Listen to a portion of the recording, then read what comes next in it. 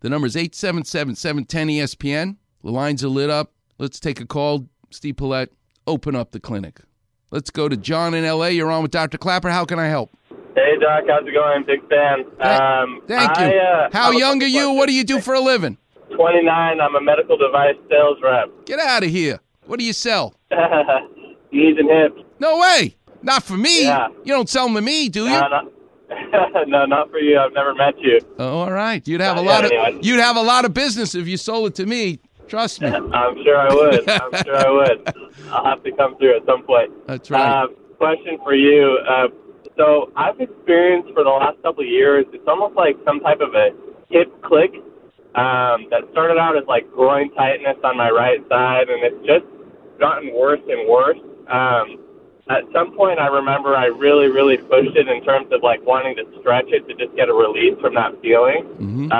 So I felt like a crackle or a pop, and I'm not really sure what that is. But ever since then, it's kind of just trickled down. I think it has some effect on the rest of my leg because it's messing with my knee as well. Yes. And I experience it when I'm surfing, mostly when I'm in the water and I'm, when you're paddling and you've got your legs up in the back. And your knees slightly flexed. Yes. On my right side, it starts aching really bad, and I'm curious if you could tell me anything about that, or if I have some ligament damage, or I really don't know how to tell.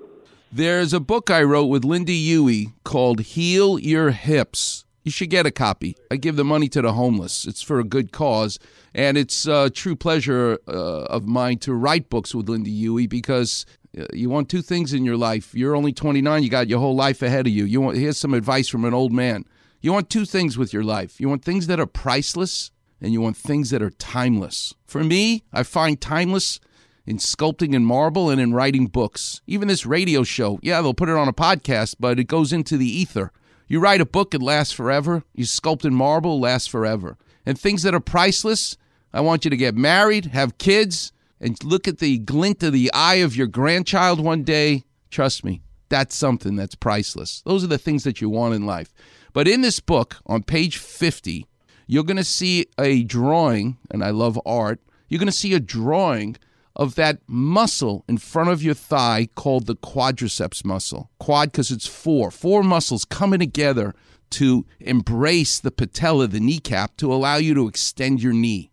That's where they attach. Those four muscles attach to the kneecap, and they're powerful.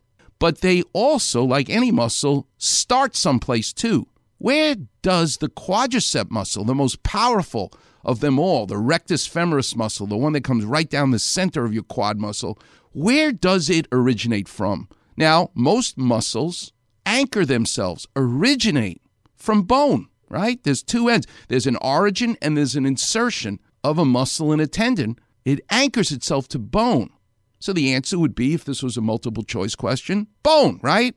Yes, but that would only be half the correct answer. Because what's so beautiful and unique, which is why I love anatomy so much and just love the design of how our body is built, and the only way you get to learn about it is by being a doctor, being a surgeon. If you look carefully, and you'll see it in the drawing on page 50 of this book, the rectus femoris, the most powerful muscle of the quadricep that lets you move your knee, extend it, has half of it. It's called the reflected head. The half of it, the deep half, goes deep. And guess where it originates from? It originates from the front of the hip capsule. So many patients come to me where they've gone to someone else who did knee surgery, believe it or not, on them. Because, you take an MRI, sure, you got a meniscus tear. And the sports genius scopes their knee.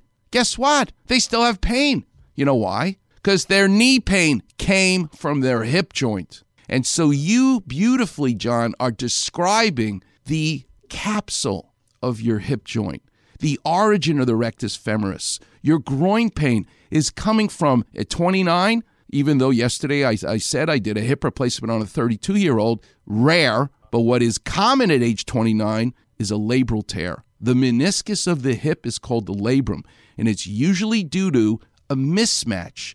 The ball being too big for the socket being too big for the ball in terms of how we're created. You've had pain, John, long enough that it's time for information. I'm not saying surgery. And please, don't let anybody stick cortisone, stem cells, any cockamamie needle into your hip joint. You need an exam, you should have an x-ray, and you, young man, should have an MRI. And it'll be my pleasure. We can meet on the radio if you want. Go get an MRI. Have the report in front of you. You call next week. I will tell Steve Paulette, like I'll tell him right now, move this guy to the front of the list of the clinic, and I will break down your MRI report with Clapper Vision so you'll understand exactly what's going on. How's that? Let's do it. Yeah, I'm near MRI machines all day anyway, so I figured I should get in there sometime. You need to go get one. You do not need dye injected, which is painful and, in my opinion, unnecessary. You get a regular MRI. Now, you, John, are a total stranger to me. I need you to find a total stranger today. Do something nice for them. That's how you be thanking me. You got it, doctor. Thank you so much. I appreciate it. I'll call you back in a week or so. Yes. God bless you, John, and keep doing what you do. We need you out there. All right, Warriors, we'll take a break. We'll pay some bills. Why did I wear a flannel shirt today? I'll give you a hint. My father, Abraham Clapper. I'm not going to say he had a closet full of them because he didn't. We didn't have any money. He had 1, 2, maybe. And he wore that shirt every single day. Flannel shirts mean a lot to me, and I'll tell you why. Coming up next, you're listening to the Weekend Warrior Show here on 710 ESPN. You can go your own way. Go your own way. Weekend Warriors on Facebook. Didn't you get the memo? Quickly hear Clapper's crazy kitchen stories. Easily find different callers' aches and pain issues. Right, I get it. Search Weekend Warrior in the search bar and click on Doc's picture. Who are you again? Voila! Like, follow, and enjoy the Weekend Warrior Facebook page.